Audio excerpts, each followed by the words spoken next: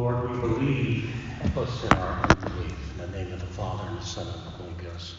There's always weak moments in our faith, and that's quite ordinary. To have times when you just have this abundance of faith, and other times you have sort of a ebb tide of faith. And I decided this week I was going to talk about worshiping, and how we should prepare ourselves, and how we should come to worship, and what our mind should be doing as we do worship. I got a book. I loved this book, Past Tense. And I had it beside my chair in our sitting room. And I used to read it. It's a dictionary. It's the Westminster Dictionary of Worship. And I pick up this, and it gives you the whole history of why we do things. And I thought, well, I'll consult this book and see what they say about worship. They didn't define it. So it's now gone back into the heap. But it's kind of a good book if you like stuff like I do, a bunch of insignificant details that nobody really cares about. But I like the stuff like that. So when we come to worship, if you wake up in the morning, like I explained, my dad used to run into our bedroom and say, "Look at the day the Lord has given us," and he'd have this big smile on his face, and it'd be raining cats and dogs out. But he was able to appreciate what he had, and that is another day on this earth with his wonderful son, Andrew. Not to mention my sisters and brothers, but at least it was me. He loved life, and he loved everybody in his family, and especially he loved God. And he was so appreciative when he'd come in and wake up in the morning. So when we come to church, are we all hassled? You wonder, like if your parents say, "Are the boys going to behave today? Is Robert going to be the shining star, or is Charles going to be?" I mean, sometimes we get to church and we're sort of hassled, and so we come in and then we try to sit down and worship. And it's tough. It's tough in our daily lives to bring ourselves to a place of just peace and solitude. When you come into the house of God, to church, there's the font back there with blessed water in it, and we invite you to dip your finger like this in there, in the name of the Father, Son, and Holy Ghost. It reminds us of our baptism. And our baptism was the opening of the gate to heaven. It doesn't fling it open all wide. It opens the gate a crack. It's up to you to fling that gate all the way open and enter. So as you come in, if you do that, great. If you don't do it, well, that's okay too. But you should do it if you can. And then you come to your pew, and we're going to start next week. The deacon and/or I will announce at the lighting of the candles that please try to be quiet. It's okay to go. Put the conversation down. There are some people in this church, I'm not going to mention names, although I could mention two. They're sitting over on the epistle side, that come into church and they actually sit and/or kneel and focus in. And I get here sometimes and I'll walk down and I'll see them all, like that. And I'd like to talk to you and say something, but they're deep in prayer. And that's the way we should approach worship, deep in prayer. Have you done it lately? Do you remember when you were a kid and you went to church, everybody was quiet in church? Well, we're just going to ask that 5 minutes before the service, we try to remain quiet. Now, there's some people that don't get here at the beginning of the service, so I'll announce this at the end of the service next week and at the beginning of the service, because I really like to see us do this. So I was all full of vinegar and whatever yesterday, and I was excited about doing this, and Brenda says to me, "You tried that in Florida and it flopped. But we're going to try it again. We're going to make it work. And with your help, we will succeed." So we pray when we get to our pews. I pray most Sundays when I can remember at every pew. I used to pray, my prayer was, "Don't let me mess them up too much today." Then I changed it. And it's, "Please, may they hear, and in hearing be transformed." Because if we're not changed, if we're not transformed in our worshiping, then it's really we're taking up pew space, which in this church we can do because we've got pew space. But if you're in a church and you're not worshiping in the right way, you're just taking up pew space. Worship isn't something we do, it's the purpose of our existence. Every week, Christians throughout the world come together to share their faith and to worship God. But what really is going on when we worship? Now, you may not want to admit it, you may not even do it, but some of us have what I call helter-skelter brains. And when we come to worship, we're so worried about what happened previous to the service, what's going to happen during the service, and what's going to happen after the service. The Kingston Trio, many of you may remember that singing group years ago.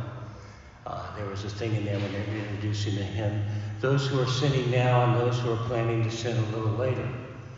You know, I wouldn't say that some of us come to church and are thinking about sinning later, but it's a possibility. You need to focus. You need to focus on, I'm here to worship God. You also need to know that when you come to worship God, anybody that you have hair against, you gotta let it go. You can't come and hold bad feelings towards anybody. You gotta let it go. Let God handle it. How we should prepare ourselves is the beautiful psalm, Psalm 51, which is a hymn. I'm not sure which hymnal it's in, but I think it could be in the one we're using today. Create in me a clean heart, O God, and renew a right spirit within me.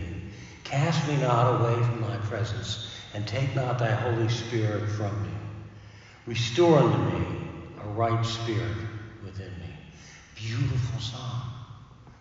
But it said, if you say it, mean it. Cast me not away from thy presence, but make me be real close to you in my worship and in my life.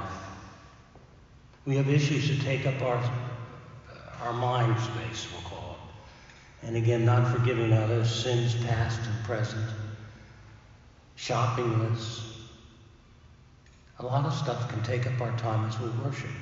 And you know and I know that as we sit there or stand there as I do and worshiping, sometimes our mind goes adrift. We have to say, this is God's time, not my time. It's God's time. You know, and we can really commit ourselves to do it, but at the flash of a moment, the devil can get inside of us and make us stray. There was a movie out years ago and a book written also, Elmer Gantry. Any of you know that name? Elmer Gantry was a pastor who led a notoriously debauchery life, we'll say.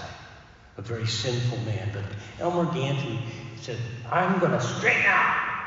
I'm going to walk the right walk. I'm going to be what God called me to do. And he was really committed.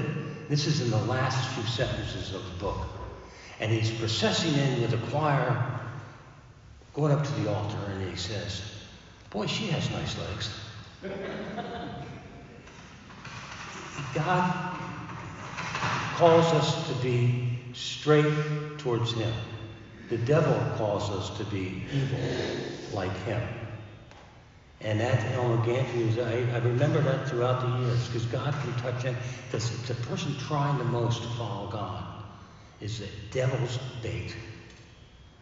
Because it's hard to follow God sometimes, because sinfulness calls us astray. But when we're in church, we've got to do the right thing. So when you come into church, set yourself a goal. What am I going to do today? I'm going to worship God.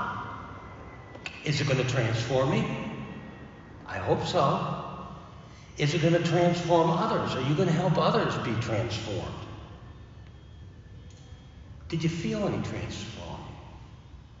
Worship, by definition, in my opinion, is transforming. You should come into church ready to hear the Word of God, hear the Word of God, receive, say your confession, by thought, word, and deed. Receive the Lord's Supper. And when you leave here, there should be a jump in your step almost, because worship calls for transformation. I want you to take out your prayer books, if you would. Page 3, morning prayers. Before I do that, I'm going to read just to you while you're getting to that page 3, Ephesians 4, 22 through 24. I'm going to paraphrase something at the beginning. Worship is to put off your old self, which belongs to your former manner of life and is corrupt through deceitful desires, and to be renewed in the spirit of your minds, and to put the new self created over the likeness of God in true righteousness and holiness. Remember what Deacon Brian said last week. This is your manual on getting to heaven. Right here. If you got one of these at home, it's your manual. Where do you keep your manual? Is it over on the bookshelf with dust all over it? Or do you have it out to be read?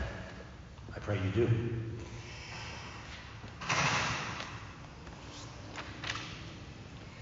The Lord is in his holy temple. Let the whole earth keep silence before him. You can't worship if you're blah, blah, blah, blah, blah. You gotta keep silent and be thankful. Have an attitude of gratitude. I was glad when they said unto me, we will go into the house of the Lord. And then many priests would say before they preached, let the words of my mouth and the meditation of, I say it, all our hearts be always acceptable in thy sight, O Lord, my strength and my Redeemer. Thus saith the high and lofty, one that inhabiteth eternity, whose name is holy. I will dwell in the high and holy place with him. Also that is of a contrite and humble spirit, to revive the spirit of the humble, and to revive the heart. The hour cometh and is now, when the true worshippers shall worship the Father in spirit and truth, for the Father seeketh such to worship him. And the antiphon for Advent. Repent, for the kingdom of heaven is at hand. Then we turn over to page 9. And on top of that page, Nadine, would you say that along with me? Oh, come, let us sing unto the Lord. Let us heartily rejoice in the strength of our salvation. Let us come before his presence with thanksgiving, and show ourselves glad in his arms. For the Lord is a great God, and a great King above all gods. In his hands are all works of the earth, and the strength of the hills is his also. The sea is his, and he made it, and his hands prepared for our hand. O come, and let us worship and fall down, and kneel before the Lord our Maker. For he is the Lord our God, and we are the people of his pasture, and the sheep of his hand. O worship the Lord in the beauty of holiness. Let the whole earth stand in awe of him.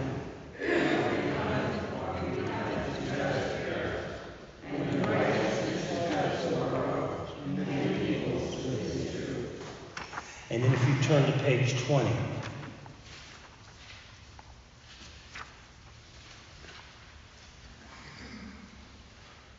Almighty God, who has given us grace at this time with one accord to make our common supplication unto him, unto thee, and dost promise that when 2 or 3 are gathered together in his name, thou wilt grant their requests. Fulfill now, O Lord, our desires and petitions of thy servants, as many be most expedient for them, granting us in this world knowledge of thy truth, and in the world to come, life everlasting. Amen. And then it closes with, and we'll close with this too. The grace of our Lord Jesus Christ, and the love of God, and the fellowship of the Holy Ghost be with us all evermore. Amen. Now, I'm just a postscript. Sermon end now.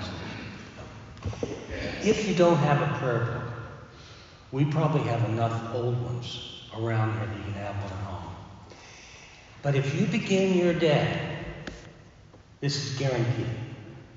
If you begin your day by saying morning prayers and maybe end your day by evening prayers or compline, you will have, I guarantee it, a better day. Just try it. You don't have to do everything in morning prayers. You can skip around. That's the beauty about it. You can say, I've got 5-6 minutes, and you can just do like the confession and then do these. But it'll put you in the right place to face your day. There's a lot out there to lead you astray. This will put you in the straight place. Try it out. Amen. Amen.